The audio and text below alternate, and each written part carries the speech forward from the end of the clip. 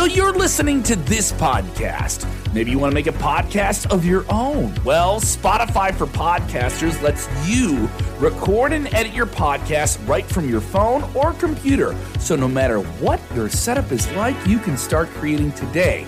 Then you can distribute your podcast direct to Spotify. Everywhere else podcasts are heard as well. Video podcasts are also available on Spotify.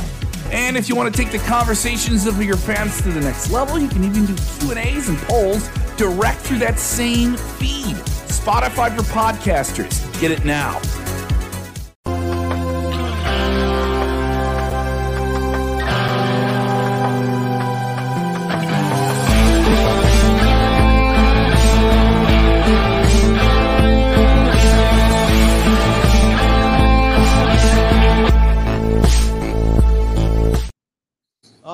And we are rocking and rolling at 10:07. We're early here. Well, yes, we're early, but we're also late because that's just how we roll here on the Sportskeeda YouTube or Sportskeeda Wrestling Facebook channel and the Wrestle Binge by Sportskeeda YouTube channel. Appreciate everybody who's joining us for this edition of Smack Talk. Yes, we are on about an hour early today because there's no Rampage. NBA playoffs are going on hot and heavy. Sid, last time I checked, New York Knicks were doing pretty well as Dutch disappears. All right. Well, he's back. There we go. But last time I checked, New York Knicks were doing pretty good against the Cleveland Cavaliers. I was a little bit surprised about that. We'll see if they can hang on and win there. Your Lakers doing okay so far in the playoffs. Hey, we 1-1. We stole home court advantage. That's all we needed to do. Austin Reeves is him. That's all I'm here for. So NBA playoffs are going on, which means AEW Rampage is tomorrow. So that's going to be airing on Saturday. So we're going to be focusing on Smackdown tonight. We had 2 title matches. We had a no DQ main event tonight between Matt Riddle and Solo Sikoa. We had one of the most random ass matches in the history of premium live events get announced tonight. So we'll dive into all of that. What is going on, Steven and Ozzy and Frantic World and Dean and everybody who's in the chat tonight. Get your questions in, get your comments in. We'll try to get to as many of those as possible as we are with you for the next 45 minutes or so. No Rampage tonight, Dutch, but I do want to talk a little AEW with you. Because you, for those who don't know, and if you don't know, you must have been living under a rock. You are a longtime veteran of professional wrestling locker rooms. You have been around long time. You have been around every ego, every talent, you have come and gone and seen it all. Okay.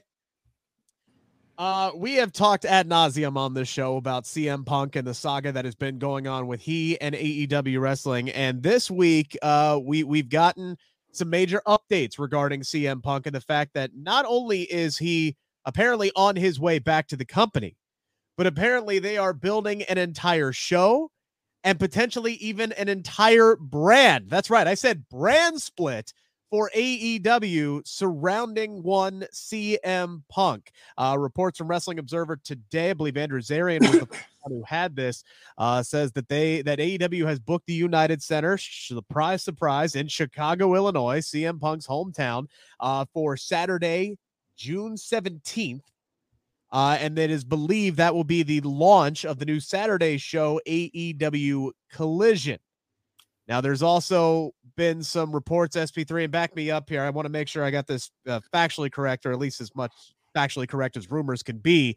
There is potential here that there are still some members of the AEW locker room who do not want to deal with Mr. Phil Brooks, who do not want to work with Mr. Phil Brooks, and AEW may be looking at separating the rosters, boiling it down to whomever wants to work with him or whomever wants to deal with him will be on that Saturday show, and those who don't will not be. Do I have that about right based off of the assessments that you've read? It was more or less there would be first it was reported by Wrestling Observer it would be more of a soft brand split. Then it would be a hard brand split. Listening to Andrew Zarian on the Matman podcast, he said that it wouldn't be just directly kind of people would be exclusive to one show or the other. It would kind of be like, okay, this crew is the Punk crew, this crew is the Elite crew, And sometimes the Elite Crew will be on the Wednesday show. Sometimes the Elite Crew would be on the Saturday show, and similar with the Punk Crew, whatever works out here.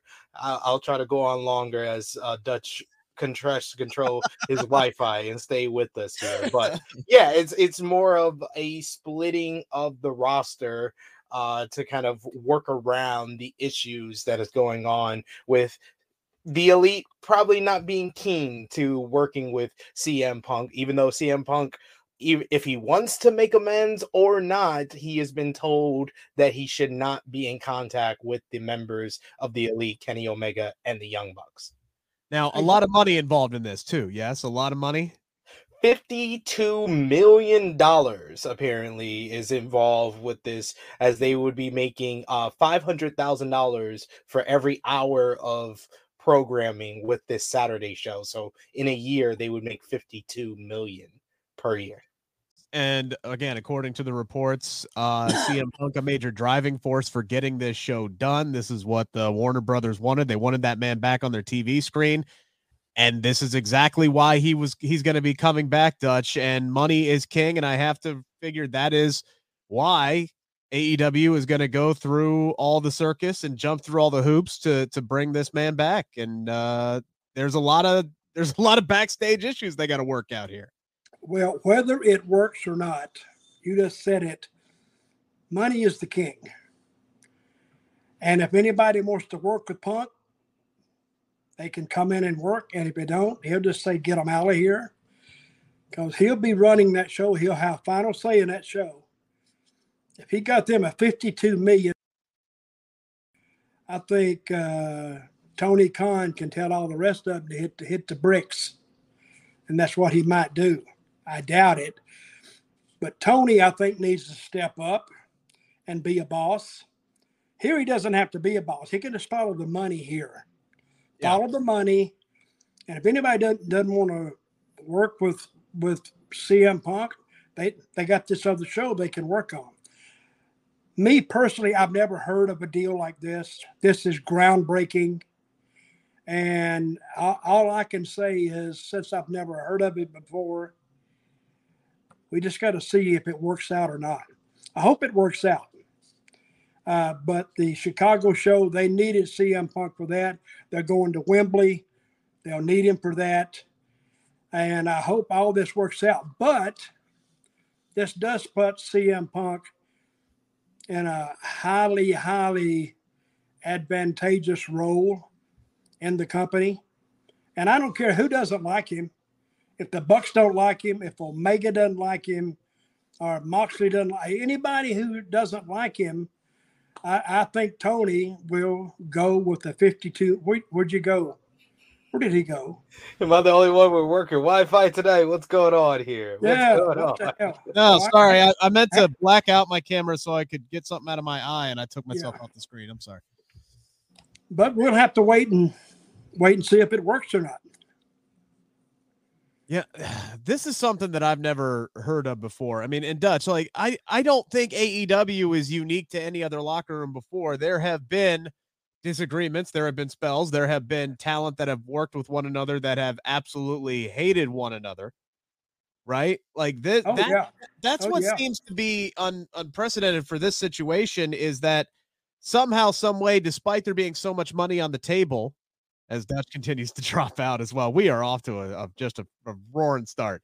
But as AEW pushes toward this Wembley show with a slam dunk main event match, if they could just get everybody on the same page and make a ton of money and put CM Punk and FTR versus the Elite in that's hopefully sold out 70,000, 80,000, however many tickets are going to sell at Wembley Stadium, the fact that CM Punk and the Elite still have not been talking to one another. The Elite reportedly may not even be willing to be on the same program as him. And now AEW is acquiescing to that request. That's what's unprecedented about this to me, is the fact that you've had spells before. You've had disagreements before. Thunder Rosa and Britt Baker hate each other.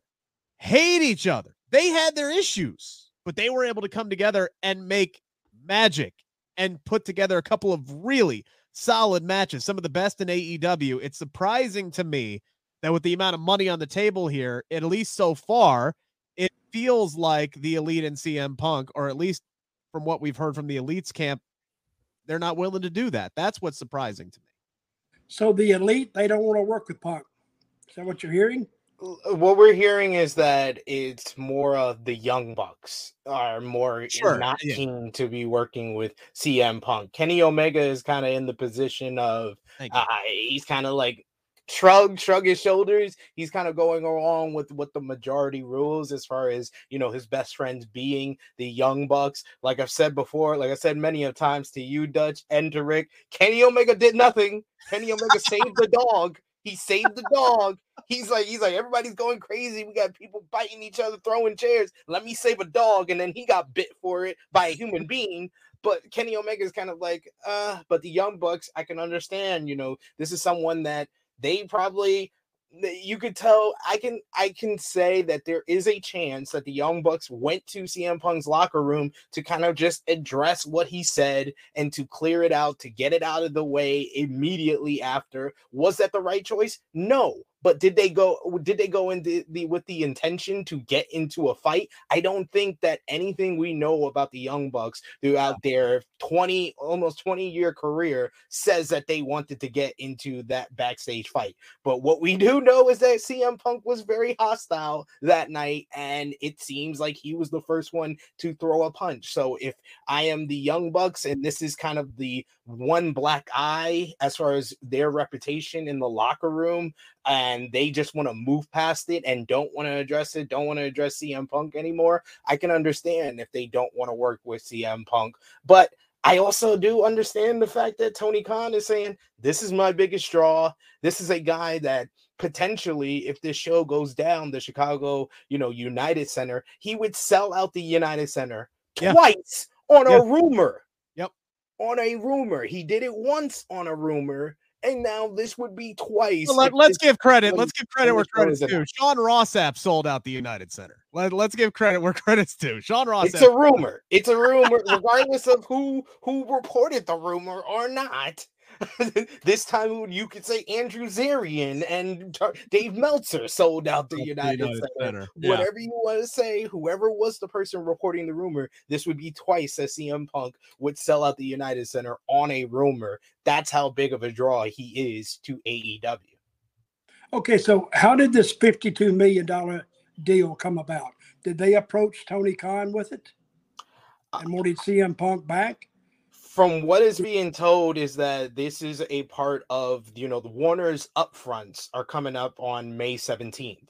So this is when they announced that they have like new shows. This is very similar to what happened in 2019. That was around the time that they announced that AEW Dynamite was going to be a thing when it debuted in October 2019. So what it sounds like is that it was kind of a combination of them meeting with Warner Brothers and Warner Brothers saying, hey, we want to give you another show. This is something that's kind of been in the works for a few months because we heard the first report of them, trademarking AEW Collision, I would say as far back as like the winter of 2022.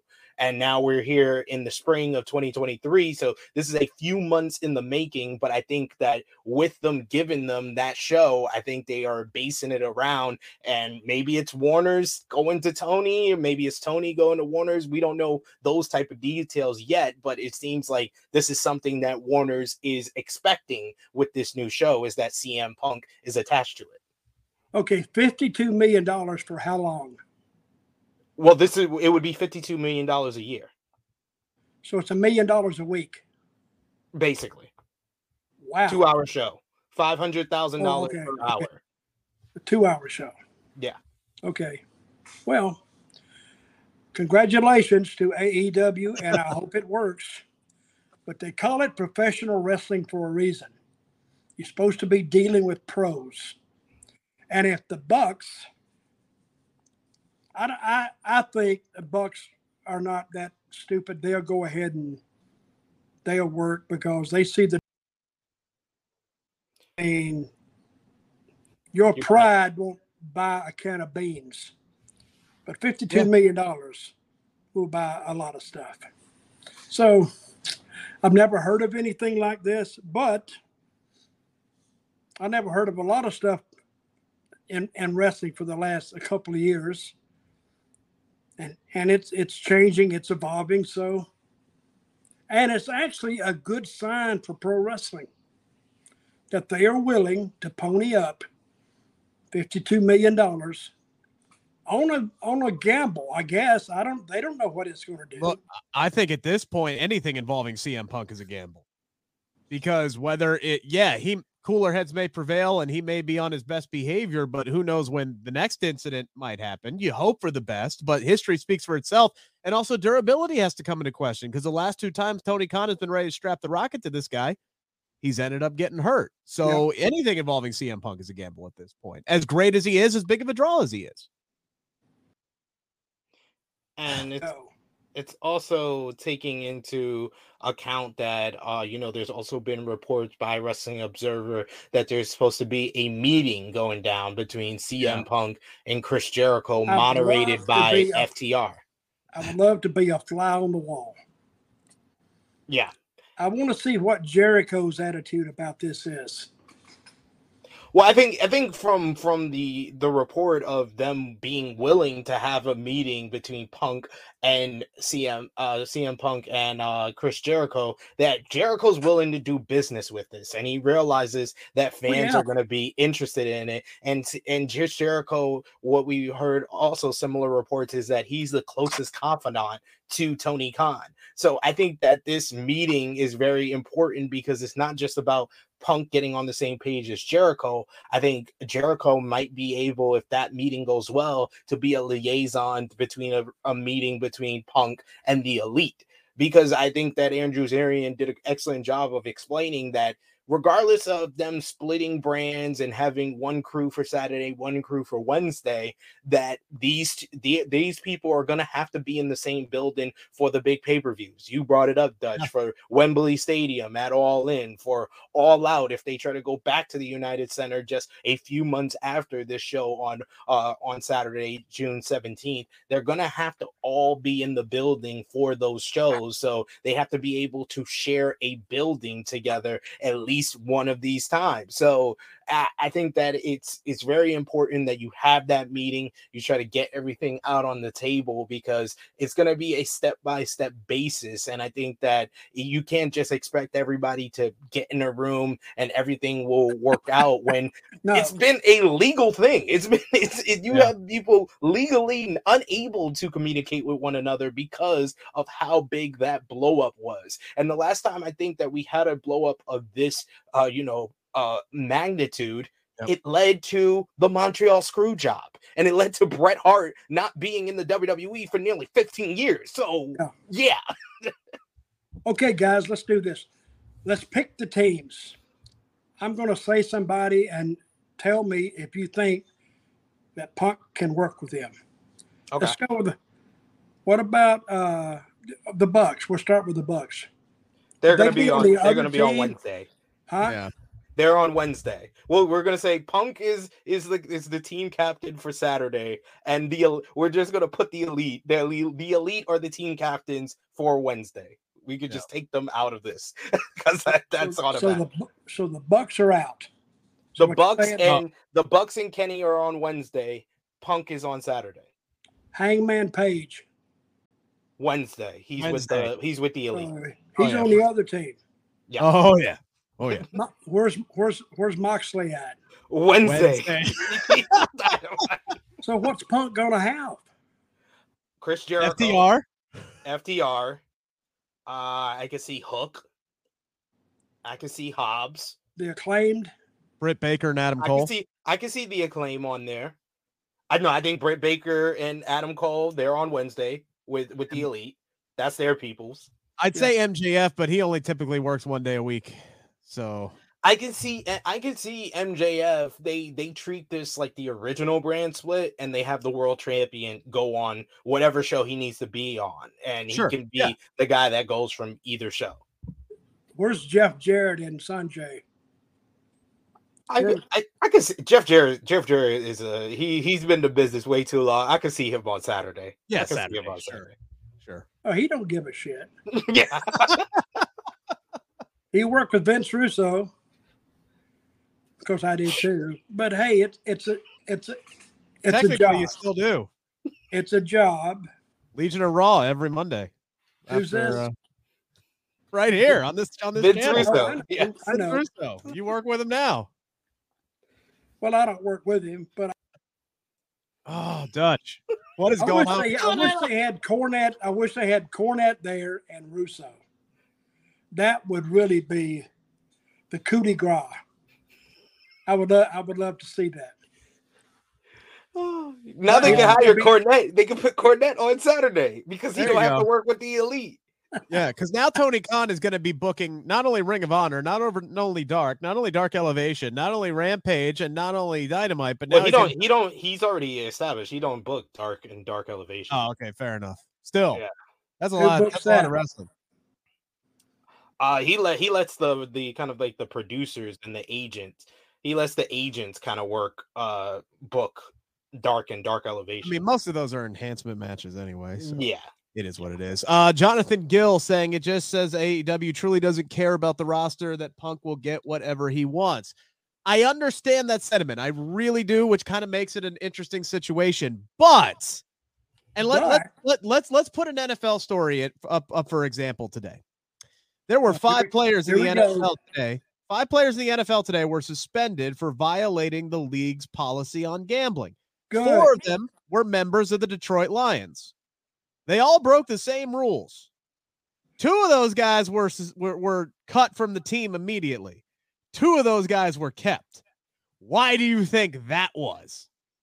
Because 2 of those guys had talent that were worth keeping around and waiting around, and 2 of those guys were not.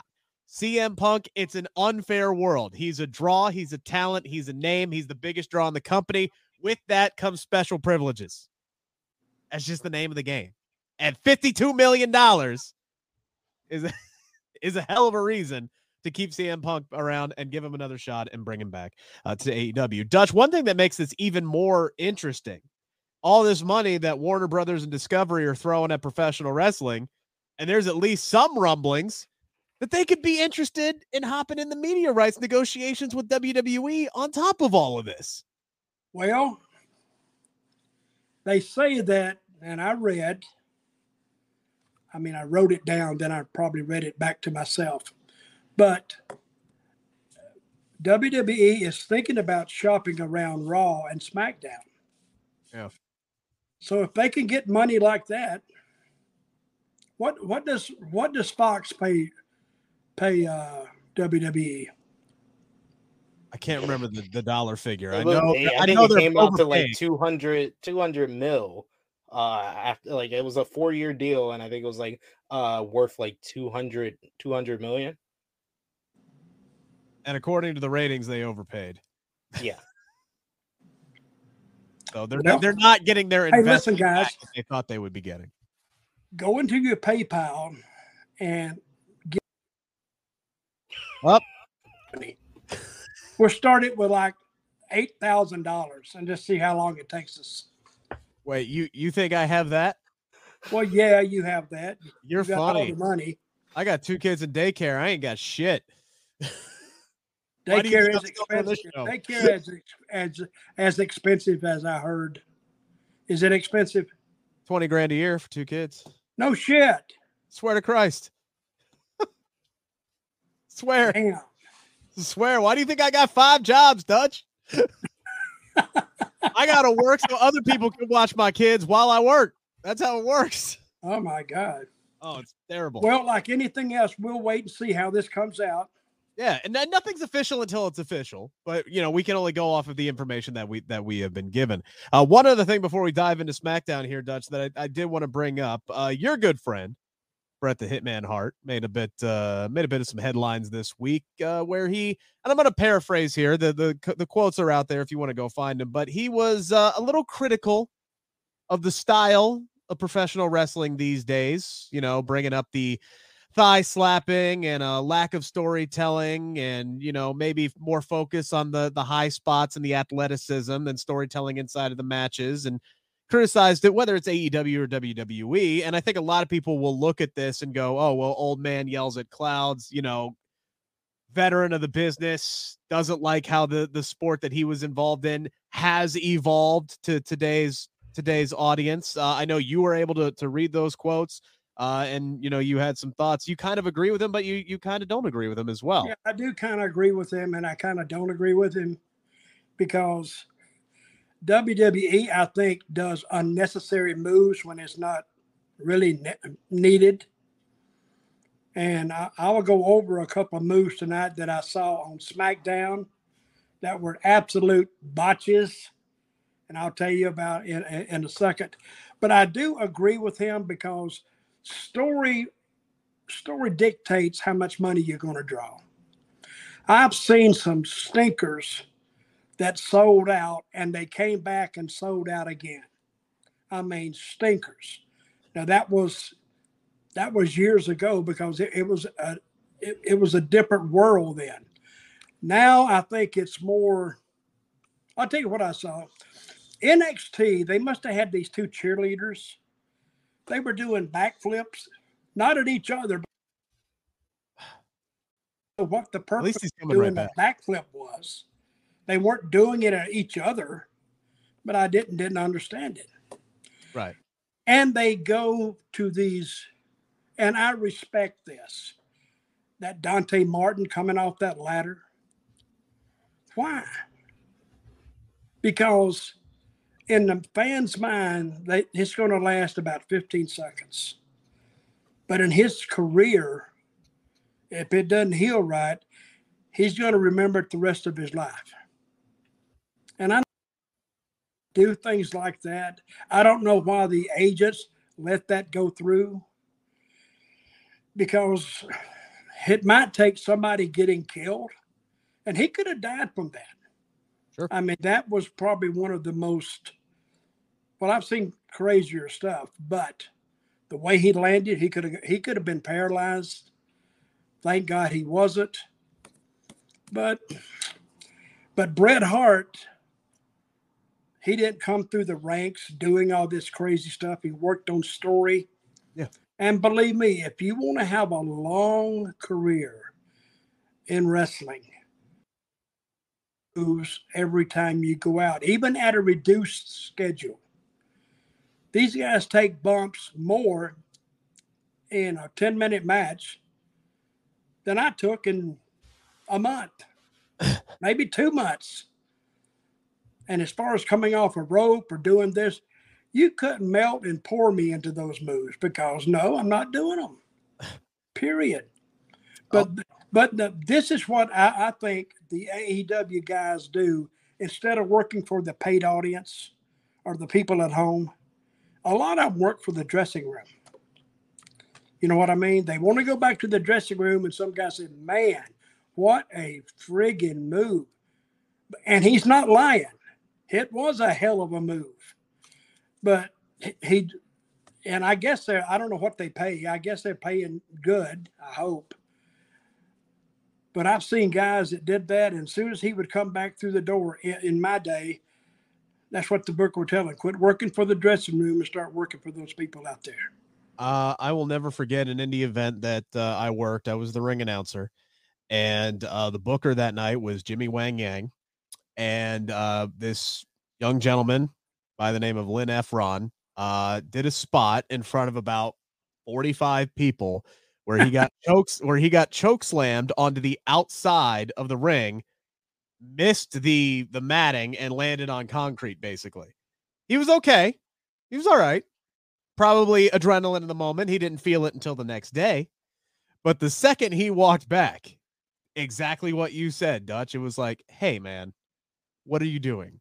Don't kill yourself for 45 people. Let's save those kind of spots for the big moments. All right. Pick your spots with those kind of moments. But in today's world, man, where you have these high flying athletes that do all insane, you got big dudes. You've got monsters that back in the day that would have been like the Kevin Nash style of, I'm just going to give you a forearm to the back and you fall down, who are doing moves that the cruiserweights used to do, right? Bigger, stronger, faster athletes than ever. That's when you get people who are trying to one up one another because, Sid, as you well know, that's what the audience craves nowadays. Like, yes, well, you can sit here and harp on storyline and investment, and I'm more of a storyline guy than a high spot guy, but the crowds eat this kind of stuff up, and when everybody's doing the same stuff, that's when you get stuff like the Dante Martin spot where somebody gets hurt trying to one up and stand out and be memorable. I had a Biss in Puerto Rico, and he went out there and he was trying to do cruiserweight stuff. And I got him in the back. I said, "What the F are you doing?" I'm just out there, he's a good guy.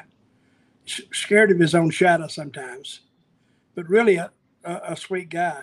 I said, "Stop doing that. You're 320. You're not 220. You're not 200. Act like a big man. That's how I'm booking you. You're a monster. So quit flying around and acting like you're damn Shawn Michaels in here, because you're not. You're Kane, and you're work accordingly."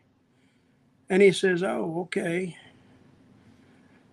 I told Abyss one night, I told this story. He went out, and I was going to have him beat this local Puerto Rican guy. I can't remember his name. Oh, the Puerto Rican guy. Oh, he hated that. Oh, he didn't like to get beat. And I'd seen him a couple times in the previous weeks. When he was losing, he'd lay on his ass. I told Abyss, I says, "I'm going to watch this match." And I says, "If that son of a bitch, if he no sells you, I want you to be looking back here at this dressing room door. Because if he does it one time, I want you to kick the living shit out of him." So the guy went out there, and Abyss did something to him, and the guy got up, went, "Oh, like that didn't hurt." Oh, I blew up, and Abyss looked at me. I said, "Kill it." And Abyss started kicking his ass. I mean, within reason, and the guy stopped it. So he didn't no sell it anymore. I said, "Lay on him, and when you kick him, kick the shit out of him. If he's going to treat you that way, then treat him the way that you want to be treated." So, but anyway. I don't know how we got on that topic, but I'm glad we did. Well, I just told a story. Yeah, I love it. I love story time with Dutch, but we've been on the show for a half hour now. We haven't talked about Smackdown. So let's dive into that. The lead story is out the way. Let's dive into the show tonight. Only got one to do. 2 hours of wrestling, and it started off with Finn Balor and Damian Priest defeating Rey Mysterio and Santos Escobar tonight. Priest gets the win after Santos had this match won SP3, but Finn Balor was not the legal man. That allowed Damian Priest to swoop in, hit the South of Heaven chokeslam on Escobar, and get the win again. Another LWO loss, which I know you got some feelings about. Obviously, all of this is setting up, right? And here's my thing, SP3. All of this is setting up the return of Bad Bunny. It seems like a no-brainer. We're going to get some kind of tag team match between Judgment Day, Rey Mysterio, and Bad Bunny. So let's just say it's Damian Priest and Finn Balor versus Rey Mysterio and Bad Bunny. Our Bad Bunny then has to lose in this situation, right? Because we can't sit here and expect that Santos Escobar can't get the win over Judgment Day, but Bad Bunny is going to come in off the street after not having wrestling in a year. And what does that do to Judgment Day, and what does that do for Santos Escobar? That kind of makes them look bad by comparison, does it not? No, because they've established that the LWO is just another stable that can't buy a win. It seems like if your name is not the bloodline, WWE don't know how to book a stable. They just either it's either a stable where one guy is dominant and the other guys are there to lose. It's a stable that everyone is there to lose. Damage control. Or it's a stable that's supposed to be baby faces that is over with the crowd, and they can't buy a freaking win. Ever since this stable became the LWO, they just lose and lose and lose and lose and lose and lose and lose and lose. That's what the L stands for. right? Yeah, it's not Latino World Order, it's loser World Order at this point. Like, it's ridiculous. And like I thought this match was pretty fun, but I feel like I've seen this match a few times now. I've seen it already. It's Santos looks good. I felt Ray and Santos are over, but I felt the same way tonight. I said, this looks like 8 months ago. It really, I said, man. Now the second hour was a lot better, but the first hour, god damn, that drug by. Now I will say this though. I do like that Damian Priest has taken center stage with Judgment Day in recent weeks. This is exactly what I was hoping that they would do with him after he had pretty much nothing heading into WrestleMania. He was just the enforcer. Now he has stepped in the limelight. He is the quote unquote leader of Judgment Day heading into this big Puerto Rico show and this showdown with Bad Bunny. So I like what this has done for him. But yeah, man, I get that LWO is racking up some losses, but as soon as they get out of Backlash, like, yeah, they need to start winning some matches. Santos Escobar needs to start winning some matches. If you want LWO to lose, I mean, you got Joaquin who's right there. You got the other guy whose name is escaping me at the moment. Cruz Del Toro. Thank you, Cruz. You got those two guys who could be taking L. Santos Escobar should not lose a match for a while after this, or for a long while after this. Like, he needs to start racking up some wins quickly. I don't see that changing, and the reason why I don't either. And the reason why Bad Bunny and Rey Mysterio should win is because it's Bad Bunny and Puerto Rico. I think if Bad Bunny, if you're gonna bring back Bad Bunny to lose to Judgment Day, if I'm Bad Bunny, can someone tell me in the chat how you say in Spanish? That doesn't work for me, brother. That doesn't work for me, brother. Unless he wants to put over Damian Priest, you know, he might want to put his buddy over. Yeah, no bueno, no bueno, no bueno for me, or say no job. I'm just saying though, when you have somebody the caliber of Santos Escobar who can't help Ray buy a win, and then Bad Bunny comes in off the street and he's going to be the one that ends up getting a win here in Backlash. It's one of those things where it's going to be. I don't like the optics of it. It's going to be Ray and it's going to be Ray and Bad Bunny versus Dom and Damian Priest, and Dom can lose all the time because he's going to have heat regardless. Sure. He can lose to Bad Bunny, and then he's going to have his heat back the next night. So it's going to be perfectly fine, and no one's going to remember this because they're going to give Judgment Day all their wins on TV the way they've been doing the last couple of weeks. Well, they're not going to get a win at least most likely at Backlash. That would include Zelina Vega, who is getting what she wants. Get a win at Backlash? Judgment Day. Oh, sorry. I'm sorry. Zelina Vega's not in there. LWO. Sorry. Excuse me. I got confused. Anyway, regardless, Zelina Vega is part of LWO. She is getting a match against Rhea Ripley, who will win as part of Judgment Day. So they'll get one. I got all confused there for a second. It's been a long day, folks. Bear with me. But Rhea Ripley is going to defend her SmackDown Women's Championship against Zelina Vega at Backlash and SP3. I know you had some issues with this. Not so much with Zelina getting the match, but how it was set up. Dude, like, I'm a big fan of Zelina Vega. New York's own Zelina Vega from Queens, New York. I've interviewed Puerto Rican. Or is she Queens, New York?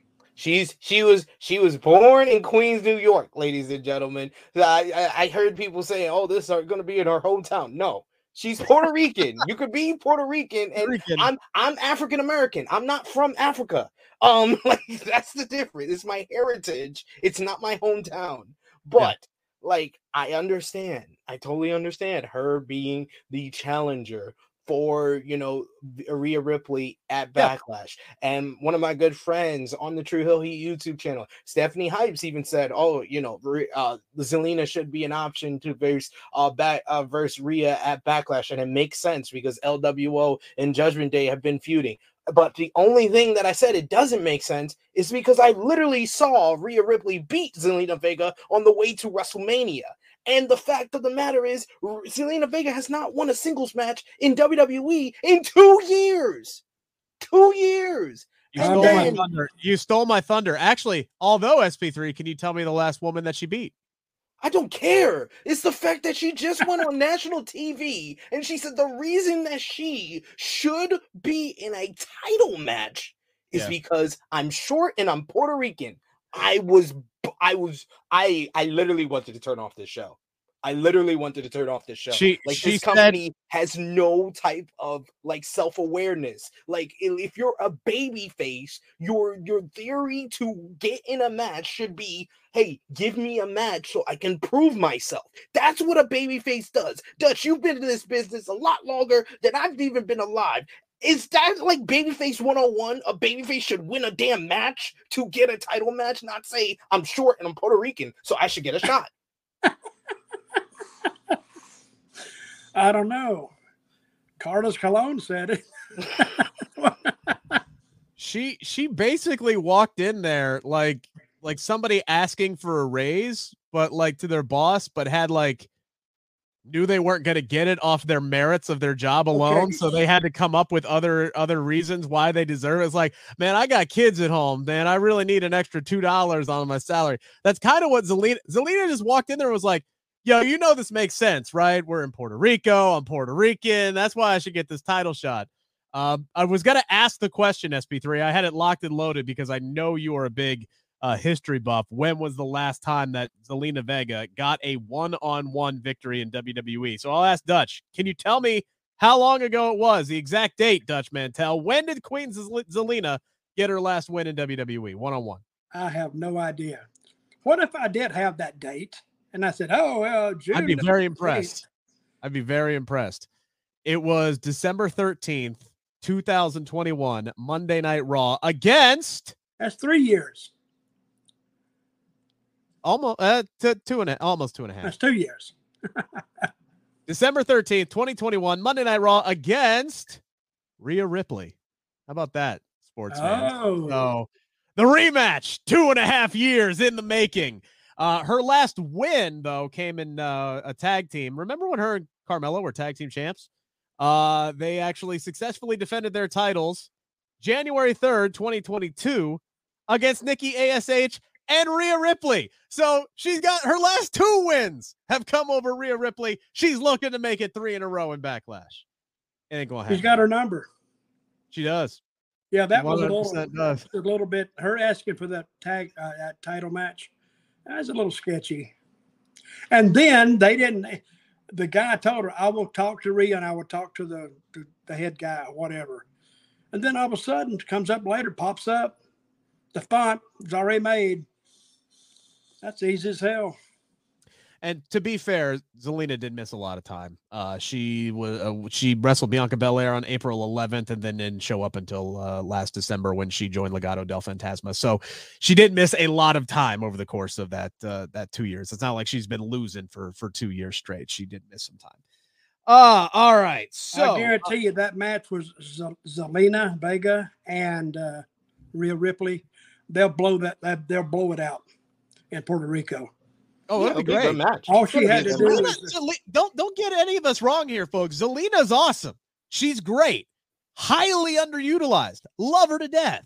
Yes. Can we get her a win next week on SmackDown? Please. Exactly. That's all I ask for. Just give her a win so she feels like a contender. She can beat Lacey Evans. She can beat Tegan Knox. She can beat literally anybody. She can't beat Lacey Evans. Sure she can. That's absolutely bullshit. She can. That's bullshit. Beat Lacey Evans. Why not? Let's go. Else. Beat Lacey Evans in a 2 out of 3 falls match, 2-0. I don't give a shit. No. Just give her a dang win. Lacey needs to just squash her. And then you know what? After Zelina wins a match next week, have her win another one the following week. We still got 2 SmackDowns before we get to Backlash. Our next match was Braun Strowman and Ricochet versus the Viking Raiders. Really weird spot in this one, SP3. So Ricochet and Strowman, they really do work well together. I love their tandem offense of basically being like the Hulk and Spider-Man and him chucking Ricochet all across the ring. That was a bunch. What was Strowman going to do when he threw him in? He missed everybody. That was my question, because that was the weird spot. So Strowman gets hit in the head. He's selling it a little bit, and he goes over to the corner, tags in Ricochet, and Ivar spins around, but he's 3/4 of the way across the ring. And how did he miss everybody? And Strowman just chucks Ricochet right into the middle of the ring. I don't know if he mistimed it. I don't know if he misjudged Ivar's ring placement, but that was a weird spot. And then the other thing, Dutch, is immediately afterward, Strowman rolls out of the ring and just like collapses on the ring apron. So I don't know if he really was knocked for a loop there for a second, but that was a really weird spot. He's not that good anyway. That was a weird spot, man. It felt like you ever slipped in public and then you try to be like, oh, my ankle. Oh. Oh yeah. Oh, I hurt myself. God, man, I really got to get that looked at. Look, shit happens in a wrestling ring, but yeah, that one was that was an all-timer. That was a new one for me. It's almost like he forgot Ricochet was his tag partner and just chucked him into the middle of the ring like, here, have at him. Oh, shit. That's my boy. I literally stopped, hit rewind 3 times. I said, I did too. I didn't see that. I didn't. Oh, my God, I did see it. And I went back another 2 times. That's the damnedest move I've ever seen. Ricochet recovered very nicely, though. That dude's got that dog in him, man. Like, he's freaking good. Ricochet is awesome and stole the show at the end of that match, in my opinion. Jonathan Gill, a goof just like Titus O'Neil tripping. That's almost worse than Titus O'Neil tripping, to be completely honest. With you. Chalking up the shit happens. Sometimes you just got to laugh, but that was weird. I don't know how else to describe it. That one was weird, but it's weird when Michael Cole doesn't even make fun of it. Like Michael Cole just moved on from it, yeah. and didn't even mention it. It's all fine and dandy if that's their gimmick, though, with him tossing Ricochet around. But it's the fact of the matter is that this is now 2 tag teams that you have doing that, because that's Raquel and Liv's whole gimmick of their double team move. So it's not very creative, and that did not work out well. Aren't Strowman and Raquel together too, by the way? Yep. Yeah. So they somebody's copying off of somebody's test. Yeah. It's exactly what somebody's doodling somebody else's homework is exactly what's going on there. Let's talk about Liv Morgan and Raquel. They did defeat Chelsea Green and Sonya Deville.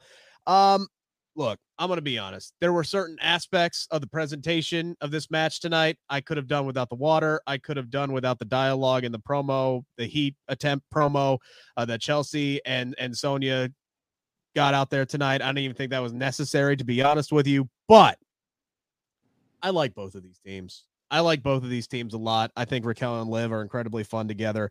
Liv just going batshit crazy and starting off this match with a drop kick because she was ready to whoop some ass after getting embarrassed last Monday. I loved all of that. There were some really fun spots in this. Sonya and Chelsea work incredibly well together.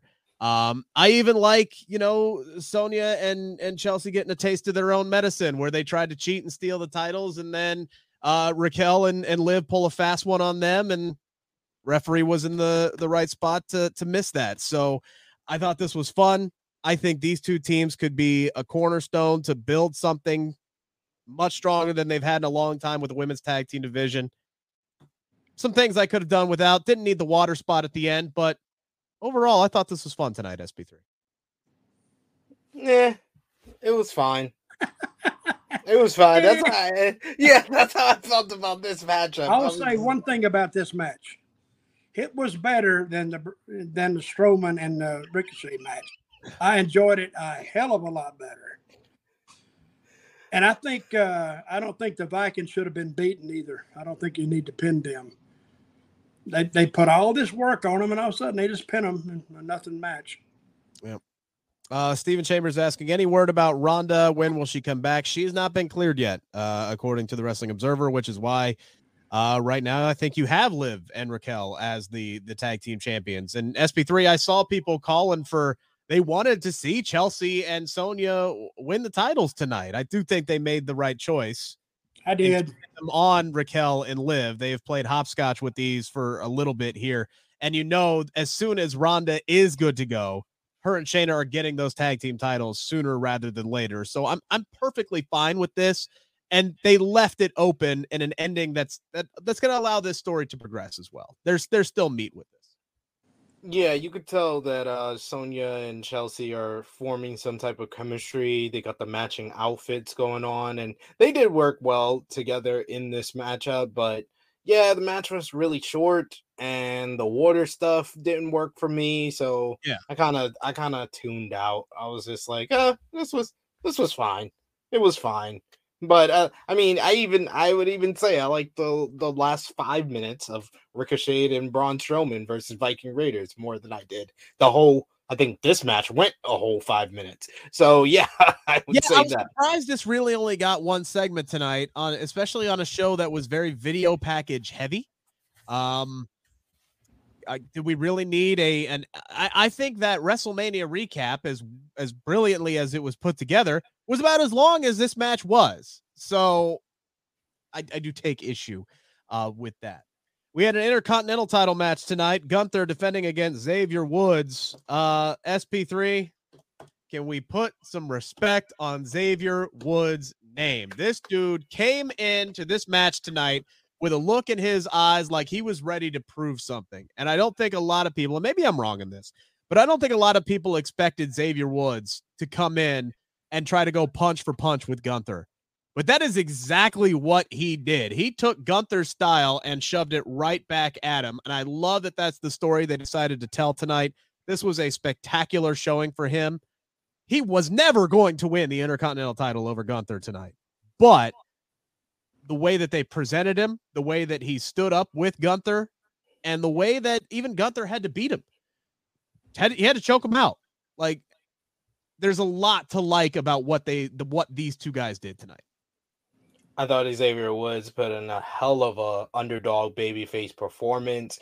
He fought from underneath, and he fought hard. He was hard hitting, trying to match Gunther's style. The near fall on the top rope leg drop was great and got a huge reaction from those fans. So this was what you wanted, because it felt like Xavier Woods was elevated coming out of this, and it's not too often they have done that with him as a singles performer. But this is another testament to Gunther being just the perfect Intercontinental champion, because every single time he goes out there and he has a title defense, regardless of the guy he's beating, who it is, and them losing, they come out of it looking better. We felt higher on Ricochet than we did against Gunther than we did tonight after that botch. Same thing with Braun Strowman in the matchup against Gunther. Same thing with Sheamus at Clash at the Castle. Same thing with Sheamus and Drew at WrestleMania. That's the testament of a great heel champion, is you're going to win, but in the end, you elevate your opponent. And that's exactly what he did with Xavier Woods once again. So Gunther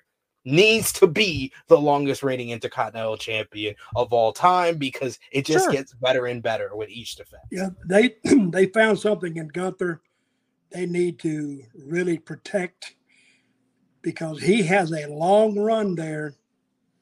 And we're talking about, Bret Hart saying things about AEW.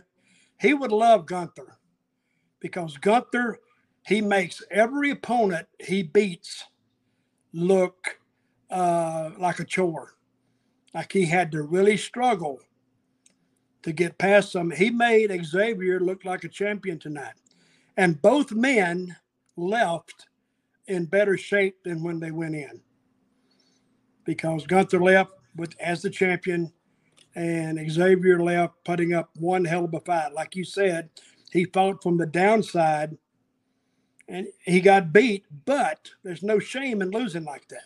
He just got beat. So, and I like champions like that, because I think when that chop that Gunther has, it must really sound off in the building. Oh, it does. 1,000,000%. People, when they hear that, they go, wow, he is knocking the living crap out of him. And he don't mind getting hit back either. hit me back. So Gunther is, to me, he's rookie of the year as far as I'm concerned. I mean, the match that he had at Mania with Sheamus and McIntyre was my favorite of the entire weekend. Just three big burly dudes just beating the holy hell out of each other. And yeah, Gunther will dish it out, but he will take it at the same time. Now, Dutch, what do you think this could do for a guy like Xavier Woods, who is known primarily as a tag team performer? He has been with the New Day now for over a decade. He's one of the most decorated tag team performers, but I don't think, and maybe I'm wrong on this, but I don't think people look at Woods and put him on the same platform as or Kofi, who are two former world champions. Do you think that, Xavier has kind of shown that he could be that guy if they gave him that opportunity? What do you mean, that guy, the champion? Yeah, somebody on that same level. Kofi Kingston won a world title. Big E won a world title. Hopefully Big E is able to come back soon. I saw somebody in the chat asking about him. They're still waiting, more tests and things to see how his neck is. So he's just waiting to get the word from doctors about whether he'll be able to come back. But I think Xavier Woods is a guy that has long been overdue. But when you say somebody like, when you bring up Xavier Woods, not a lot of people put him in that, yeah, this guy could be a world champion one day category. And they don't put him there because they haven't put him there. And could he get there? Yeah, he possibly could get there. But what works against Xavier is because he's been there so long. And when you become part of the furniture, it's like you got you want to redecorate a living room, and all of a sudden you take the old recliner that you love, but it's become just a part of the set, and you put a new recliner there. Now you're going to notice that new recliner. I think him being around so long kind of works against him, and it works against works against everybody, because we were bitching like bastards like 8 months ago, like, oh God, those people again. And it's not exciting. But I was watching this match, and there was a few times I said, what if they let Xavier win? Because look, a time or two, he may have had it. Yeah. And 1, 2, and he kicked out. But I enjoyed the match. Xavier did an excellent job. He really did. The height he got on that leg drop from the top rope. Oh, yeah. Jesus, that was Montez Ford level height that man achieved. He achieved flight tonight. It was spectacular. I jumped out of my chair when he hit that damn leg drop on Gunther tonight. I loved this match. I love this for Xavier. I'd love to see him at least one day win a singles championship. He won King of the Ring. He did, and they took it away from him 3 months later, probably because he didn't want to turn heel with it. But I'd love to see this man win the Intercontinental title or the United States Championship. I'll say this much. This was his first one-on-one opportunity at singles gold since 2015 tonight. Last time he did it, he faced John Cena in a United States Open Challenge, a match that ended in a disqualification. Hopefully this is the first of many more to come for Xavier Woods. We did get some new match announcements tonight for Backlash, by the way, coming up on Saturday, May 6th. In addition to Zelina Vega and Rhea Ripley for the SmackDown Women's title being made official, Austin Theory will be defending his United States Championship against both Bobby Lashley and Bronson Reed. Love this. Bronson Reed and Bobby Lashley were spectacular 2 weeks ago. This match makes sense. There has been a build up to it. Bronson Reed interfering on Monday, and Lashley and Lashley and Austin Theory on Monday. So this set up perfectly fine. I feel like somebody made a mistake though when they flashed a graphic that Seth Rollins is going to be facing Omos at Backlash. Gentlemen, either one of you, take the floor. Was there a setup I missed? Was there a promo Was there a backstage segment? Was there a digital exclusive? Was there a tweet? Was there was there a report? Was there anything about this? No. This Not that I know. This got chucked out of nowhere. Nowhere. We haven't seen Omos since the Raw after Mania when he squashed Elias. And he wasn't even supposed to be there that night. That was a last-minute addition. They had to run around backstage, reportedly, find that man and help him get into his gear so he could have the first match of the night against Elias because he wasn't supposed to be on the show. It was lucky he was at the damn venue. That was a last-minute change. They have literally had no plans for this man, at least Triple H, since he lost to Brock Lesnar at WrestleMania. Now at Backlash, he's going against Seth Rollins? Who, what, when, where, or why? Well, what? This makes no sense. This makes no. Give me a backstage segment. Give me something. I feel like this graphic got thrown up prematurely. Like they shot something for this coming Monday, and somebody effed up and put this out on Friday. Well, help me. I don't know where sense.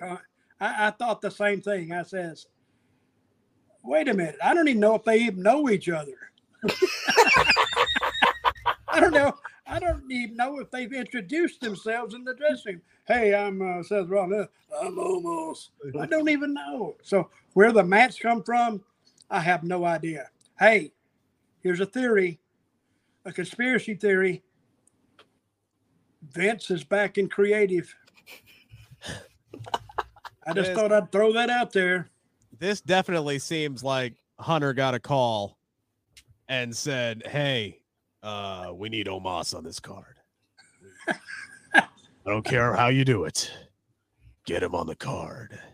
And then, yeah, my terrible Vince impersonation aside. Yeah, Hunter's like, all right, we'll throw him a bone. Here, you can go face Seth Rollins. So Rollins is coming off of WrestleMania where he just beat Logan Paul, his first WrestleMania win in 3 years, SP3. This is a guy who has done the job. He has done the job for this company. And it's looking like he's going to have to do the job again. He's put over dudes like Austin Theory, like Edge, like Cody Rhodes, like Cesaro, and Kevin Owens. Omos has not beat anybody of substance in quite some time. He's going to beat Seth Rollins at Backlash, isn't he? He's going to beat Seth Rollins. Please. He's going to beat Seth Rollins at Backlash. I think this is a setup. We thought the Omos Brock Lesnar match was a setup at WrestleMania. Well, they could get by with that probably. They did get by with that. They did. Yeah, it overachieved. It overachieved. It achieved exactly what I thought it would achieve. 5 minutes, not that very entertaining, and then a big spot at the end. But the live crowd ate it up the entire time, and that's yeah, because it was the first match on the show. you could. I would not have ever put that match first. No, I wouldn't want people either. going, oh God, this is horrible. It wasn't that bad, but and I don't know about you, but I didn't see them eating up the out of the 5 minutes that we got, how 1.5 minutes of it was a bear hug. I didn't see them going crazy. Bear hug, yeah, bear hug, yeah. I didn't see. Oh, they ate it up. No, they popped for the F5. They saw a big guy at F5. Of course, they're gonna pop for that. What are we talking about? This is what I was talking about on social media. I was like, if you thought the people overrating Brock versus Omos was something at WrestleMania, I can't wait for Omos versus Seth Rollins and people saying that this is the greatest match ever, because that's what Backlash is known for. Backlash is known for giving you the greatest wrestling matches ever. It happened in 2020 in a performance center with fake crowd noises and all of that, and now it's going to happen in front of what, 20,000, 30,000 in Puerto Rico, and they're going to eat it up. They're going to eat up Seth selling for Omos and then pulling out a superplex into the Falcon Arrow on a 7'4" guy and then hitting the stomp. I would love to see it. And they're going to pop. They're going to eat that up too. But this is the most pick a name out of a hat match that I have ever seen on a major WWE event. Someone brought up to me that, they had random matches on the WrestleMania 20 card. Well, I mean, WrestleMania 36. I was like, well, they had a whole pandemic for a reason why it was random there, but they don't have a reason why this is. How is the matchup that everybody knows is going to happen with Bad Bunny and Rey Mysterio versus Judgment Day not announced, but this is announced? Like I said, this screams, oh shit, we announced this one day too soon. Like, at least Brock versus Omos got a challenge. This has got nothing. Like, Seth Rollins has been pretty much directionless since WrestleMania. He came out the Monday night after Raw, looked like he had no idea what he was supposed to be doing out there. He's got producers talking in his ear. He's waving his arms up like, what am I supposed to be doing here? And then he just chucks the damn microphone while everybody in the crowd sings the same 4 bars of his song. He misses a week, probably due to travel issues. And then he puts on a banger with Miz on Monday, which was spectacular. Great.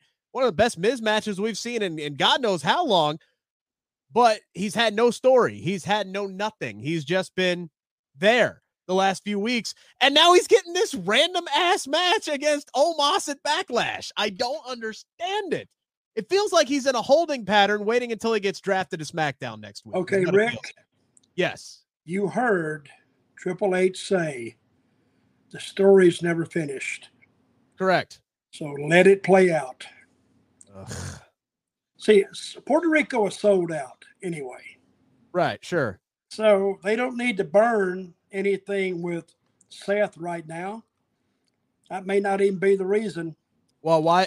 To me, this screams the fact that he's coming to SmackDown, because why would you start any storyline on Raw when he's going to be moving to the Blue brand, unless whoever he starts feuding with is also going to be moving over to SmackDown, which kind of, if you do that too much, it telegraphs where everybody's going to be going, kind of a thing. But regardless, we'll see. We'll let it play out. We'll see what they say. Here's my question, Dutch. Do you think Seth even knows that he's facing Omos at this point?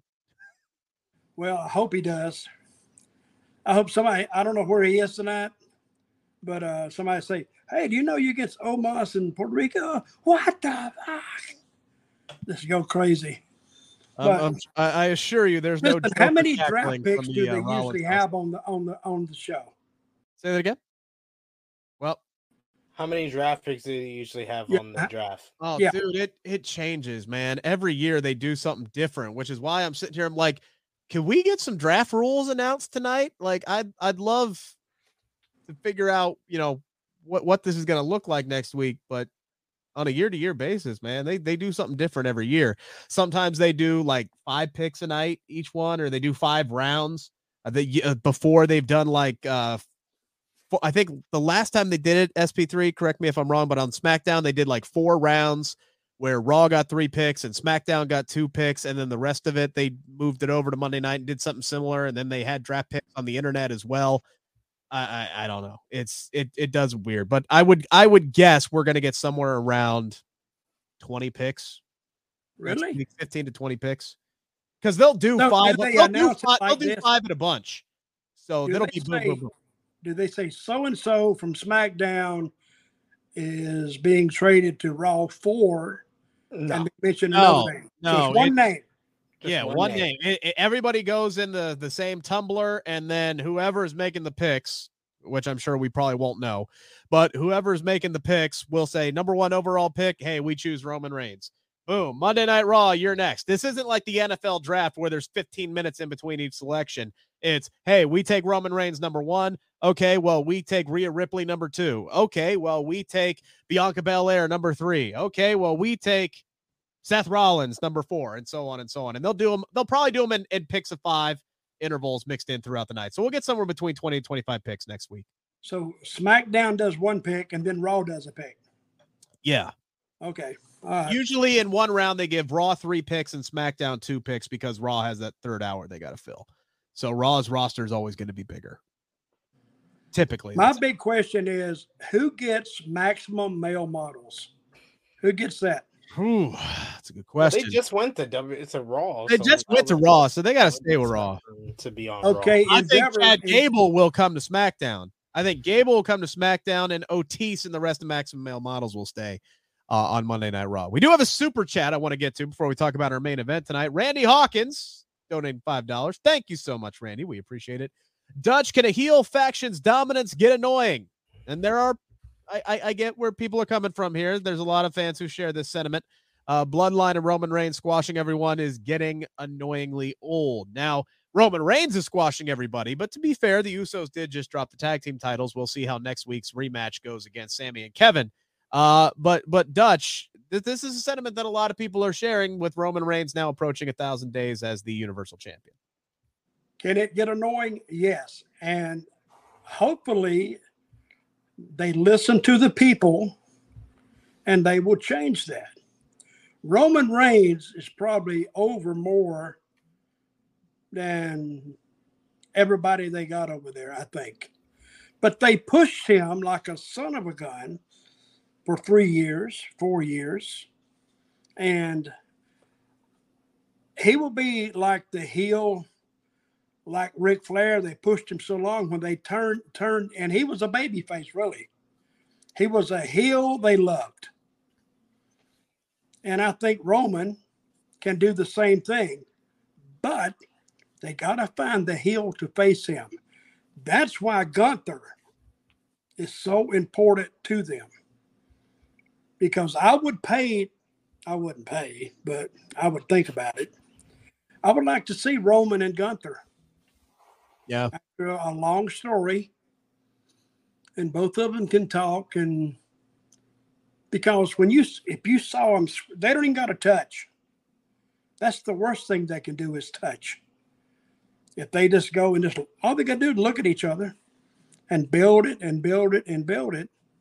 And that would probably be the only match you really need on that card that night to sell it out.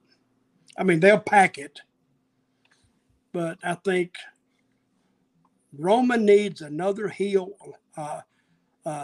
He needs to, when they turn him, which they will at some point, he needs a big, massive, dominating heel. And the only one who fits that right now, could be different in 6 months. Sure. The only one fitting that description right now would be Gunther. There's a second. Who's that? Solo Sikoa. That's who I really think that they're building for Roman when he turns babyface. I think, that would work too. That would really work too. Because then you got that whole bloodline story. Yeah. Now you just bring that whole story, since people have literally lived that story. It's like we've been in the living room with Roman and Jay and Jimmy and Heyman and Solo. It's like you're a member of the family, and now they have a spat. Yeah, you're right there. Solo would be a hell of a choice. And Iron Lion, he's not ready at the moment, but we're talking slow build because this is after Roman turns babyface. And honestly, the way you probably potentially could turn Roman babyface is by having the bloodline finally turn on Roman. I mean, Roman, never forget, Solo is not in the bloodline because of Roman Reigns. The elders put Solo Sikoa in the bloodline to protect Roman Reigns. So Roman, and Paul Heyman is such a sneaky little bastard. Yes. He could have been working behind just to save his own skin, which is totally believable. He will hop on wherever his meal ticket is. We have seen that. And that's the perfect way to even heat Solo up, is that Heyman chooses him. If Heyman chooses him as the next horse that he's gonna ride out, that's another way that gives Solo someone who can talk for him, someone who could cut promos. Then Roman doesn't need Heyman to cut promos for him anymore, and you can have the back and forth between Heyman and Roman with that, and they basically can just redo the punk Heyman feud that we got back in 2013. Solo, you could say whatever you think about Solo not being ready. He's not ready as far as having the star power to go against Roman Reigns, but I've seen him have good matches with Sami Zayn and Kevin Owens and Matt Riddle and Rey Mysterio this past one day. All he has to do is be serviceable in that part, especially if they put him with Paul Heyman and make the bloodline still keep going and the bloodline turns on Roman. They have everything they need to make Solo the kind of final boss for Roman to overcome and destroy the thing he created in the bloodline. Sure. Okay, write that down, Rick, and we'll take ownership of the copyright of it. And if they use it, we'll sue the shit out of them. All right. That they heard it here. Okay, Sid. What'd you say again? If they use it, we'll sue them. I'll go back and transcribe it later. Chris Alford saying Roman sucks as a babyface. To be fair, the correct terminology is Roman did suck as a babyface. Yes, we haven't seen what this Roman Reigns looks like as a babyface. The suffer and succotash days are long gone. Let me see what this just badass, calm, cool, collected Roman Reigns, who now understands himself, who now has the confidence in himself, the man who on the biggest stage of them all will just catch a microphone off the top as it's chucked at him with one hand and just wink back at his opponent like it ain't no thing. This Roman Reigns could be a monster babyface. I would love to see what that looks like. Another super chat from Randy Hawkins. Heyman might just go back to Brock. Would not be surprised. No, that would be regression for the whole Brock character. Yeah, let's cut some new ground. Let's it's different. Going back to Brock is just rinse and repeating. Yeah, and I would say that Solo needs Heyman a whole lot more than Brock does. If anything, the separation of Brock and Heyman shows that Brock didn't need Heyman talking for him all those years. Brock can do just fine by himself. And by the way, Brock introducing himself has surpassed Heyman introducing Brock Lesnar. So we don't need it. And yes, Randy Hawkins with another super chat that I brought up earlier. Vince calling audibles. Yes, I think that's a given. Vince is going. Here's the thing. Yes, Triple H is in the weeds. He's the one at the shows every week. He's the guy who's got final say on the nitty-gritty stuff and moving one place to another. But if Vince picks up the phone and says, hey, look, I want to do something, we're going to get Seth Rollins versus Omos at Backlash. That's just how it's I got a question. Yes. What do you think what are they going to do with Cody? What do you think? To me right now, to answer your question, he still feels like the guy who's going to beat Roman. It just depends on when. Whether it's at SummerSlam, whether it's at WrestleMania 40 in Philadelphia. Excuse me. Right now he's got Brock Lesnar at Backlash. That match is going to be very telling how quickly he gets back to Roman. If he wins, probably he's going to get his rematch at SummerSlam. If he loses, it's probably going to be WrestleMania. That's just what it feels like, but so much can change between now and then. But remember Dusty, that hard times, and he struggled and struggled and struggled and struggled. And that could be the long-term idea about Cody, that he can't win the big one. After he said, I'm going to win it. Yeah. And he just can't get there. And then all of a sudden, out of the blue, time's running out. He's getting older, and he wins it. I mean, they have some really interesting twists and turns they can utilize in WWE at this point. And whether they were planned out or all of a sudden now, since they have all the machinery or the motor almost built, it just makes sense to do these things. But it gives them a hell of a lot more to think about. I wouldn't be surprised if Cody loses at Backlash, then beats Brock in Saudi Arabia, because Brock's going to want that Saudi payday. Sure. And then Cody wins the Money in the Bank and says he's going to cash in at SummerSlam. He announces his cash in. He calls his shot, and he wins at SummerSlam for the undisputed WWE Universal Championship. Because that is a huge undertaking to take this to 40. To take this to WrestleMania. It is. It's ambitious. You know what I think it is? Ambitious. Oh, you said that. Oh, I'm sorry. You were thinking the same thing. I did. Look, I think one thing's for sure. I think all bets are off after Night of Champions, because that's going to either be the day or the day before Roman hits 1,000. So he's going to defend his title. Day. That's the day. May 27th. May Roman 27th. 1000. They should have just changed the name to Night of 1000, not Night of Champions, Night of 1000. So Can't Roman. wait. Okay, let me ask you this. Yes. Why is the 1000th day so memorable? He Because didn't beat Bruno. we haven't seen it since 1988, the year I was born. Same. And who did 1000 days? Pedro The Morales. immortal Hulk Hogan. Yeah. So Roman will become the 6th, I believe, if that's correct, the 6th person ever to hold the championship for more than 1,000 days, which honestly, Dutch, as you know, that was easier to pull off back in the territory days. Now, all of a sudden, like, that's on television, holding the same championship for 3 years, for almost 3 years. That's let me ask you never this. been done before. It's unprecedented. Sid, let me ask you this. How many days a week? I'm not that familiar with the old WWF. They had matches every day. They were booked somewhere every day. How many days of the week did Bruno actually work? I would say he probably worked maybe 2 or 3 days.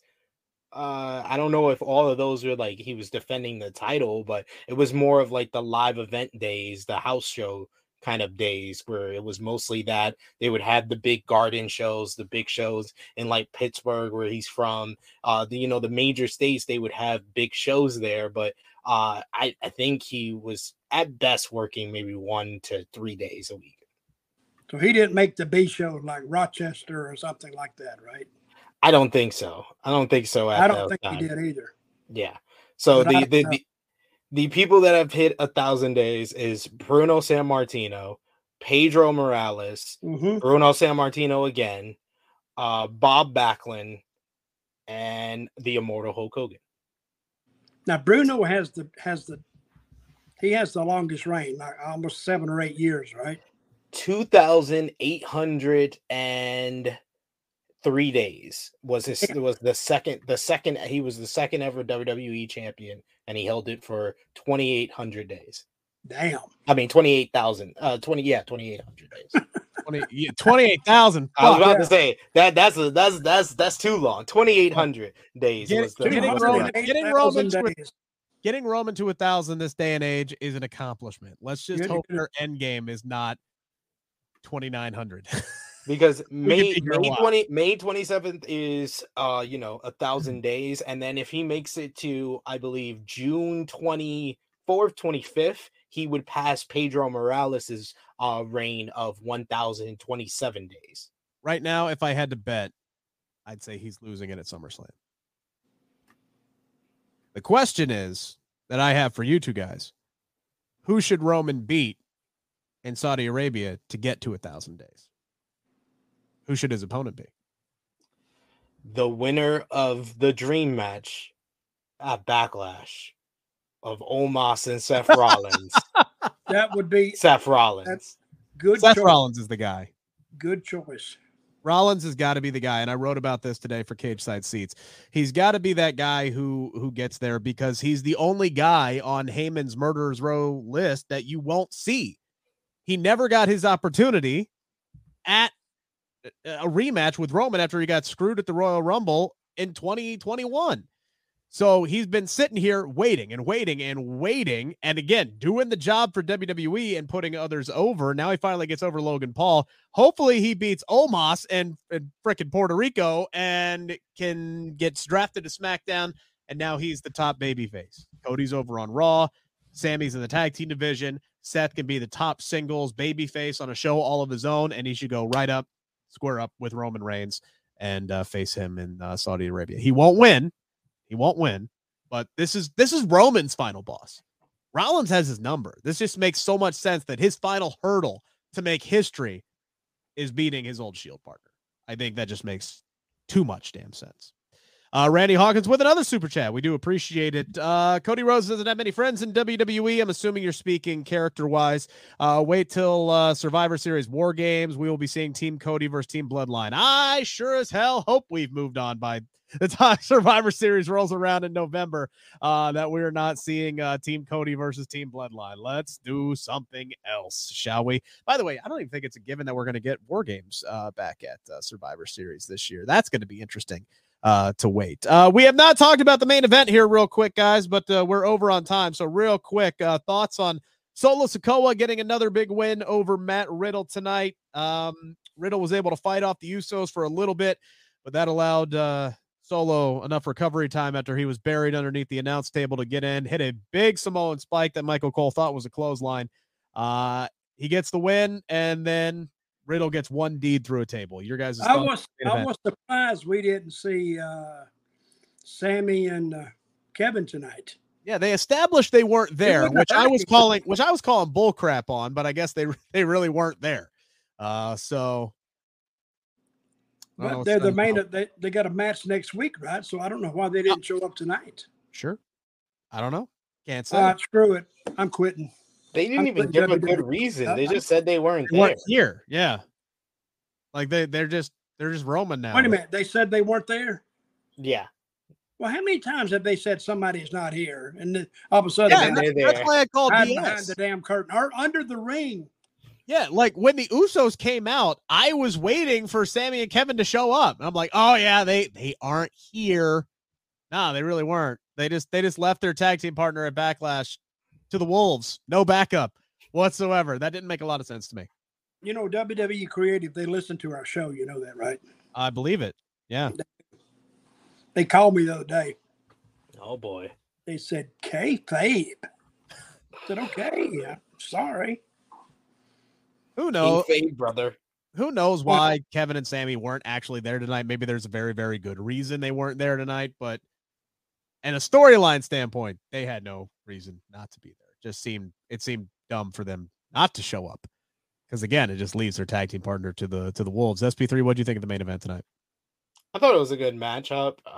Solo Sikoa once again getting a big win. I always love to see that because they're trying to establish him. It's kind of been the fake it until you make it kind of theory with the Solo Sikoa kind of push, because he's not, ready made, like everybody's saying in the chat. He's not ready made to be a main eventer, but they're giving him all these wins, so eventually he'll be viewed as such. But I don't know how smart it is, because Riddle is just coming back, so he takes back-to-back losses in a matter of weeks. So you're kind of establishing Riddle down by trying to put Solo up here. But hey, he had to take the loss here because he's versing Solo Sikoa, and he's the more important factor for WWE right now.